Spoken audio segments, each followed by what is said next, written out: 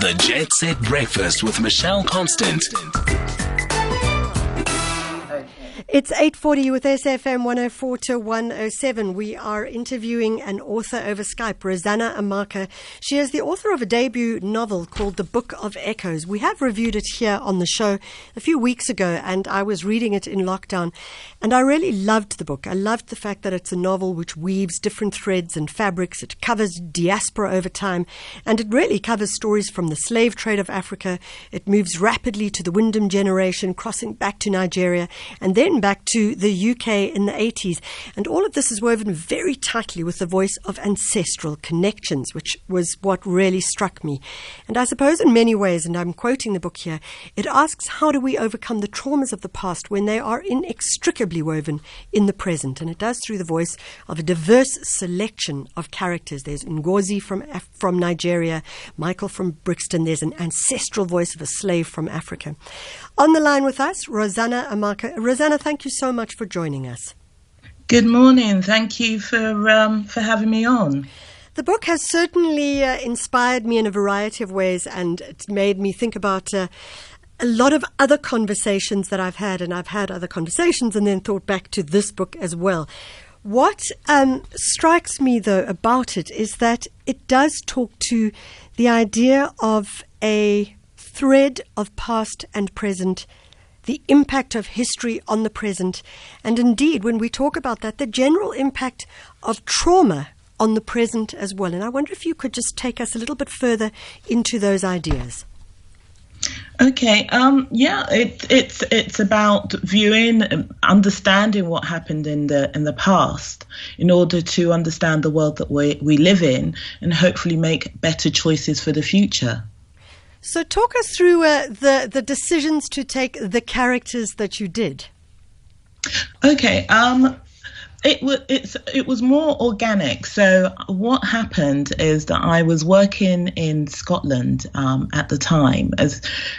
So my original career was as an engineer. So I was away and I didn't have a TV. So I started to put pen to paper.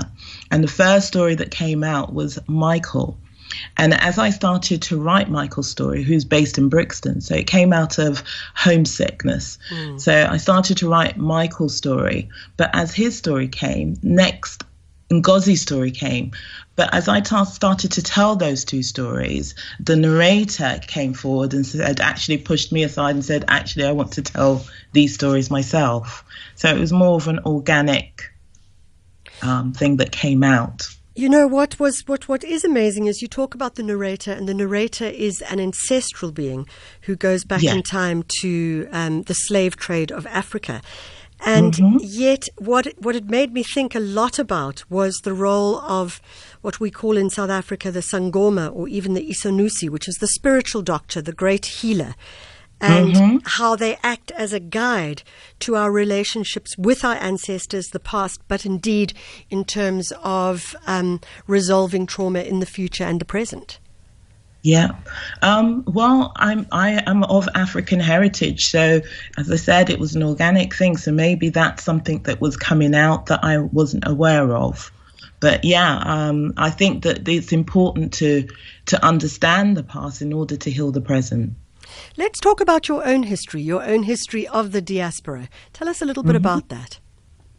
Okay, my grandparents on both sides. So I have grandparents from Nigeria and I have grandparents from Jamaica, and they both immigrated to the UK. And and I was brought up in the UK. You wrote in one of your articles, or certainly a review about your work, is that you were talking about growing up in Brixton in the 80s and 90s and your experience of that. And obviously that impacts dramatically on that and, of course, your Jamaican heritage, on the storyline of the character Michael, who is a difficult character, but also a wonderfully nuanced one as well. Tell us a little bit about him. Yeah, he evolves out of that. So I have memories of the Brixton riots and the memories of quite a few of the young men that were around at the time. In fact, some of my my uncles were harassed at the time of the Brixton riots, and they used to try and pick me up from school and find themselves up against a wall and search during that period. So it's harping back and trying to remember those young men that I remember as a very, very young child. And some of the problems that they went through, and some of and how they came through it and triumphed. What I thought about a lot when I read up further on you, and it does, you do raise it in the book as well, is this idea that as Brixton becomes more gentrified, and I'm quoting here, there's more of a sense of the haves and have-nots. And it made me think about South Africa. So as you know, we have one of the highest inequality Gini coefficients in the world.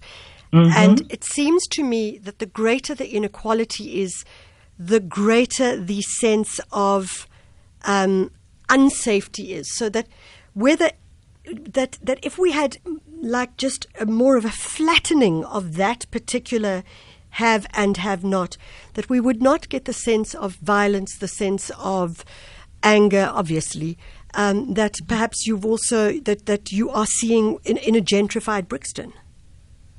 I think with what happened at that time is that because there was more of a have and have nots, there became more of a market for that.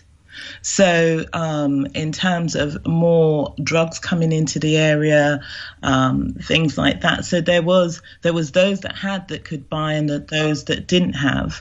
So it created more of a market and more of a flow.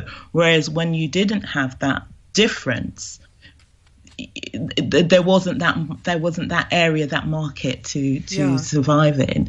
But coming back to what you were saying about South Africa and more of a globalized and thinking of it more in a globalized context, that as the world develops and as more of the haves and have-nots appear, yes, you do get more violence. You see that in many other countries. So it is a globalized issue.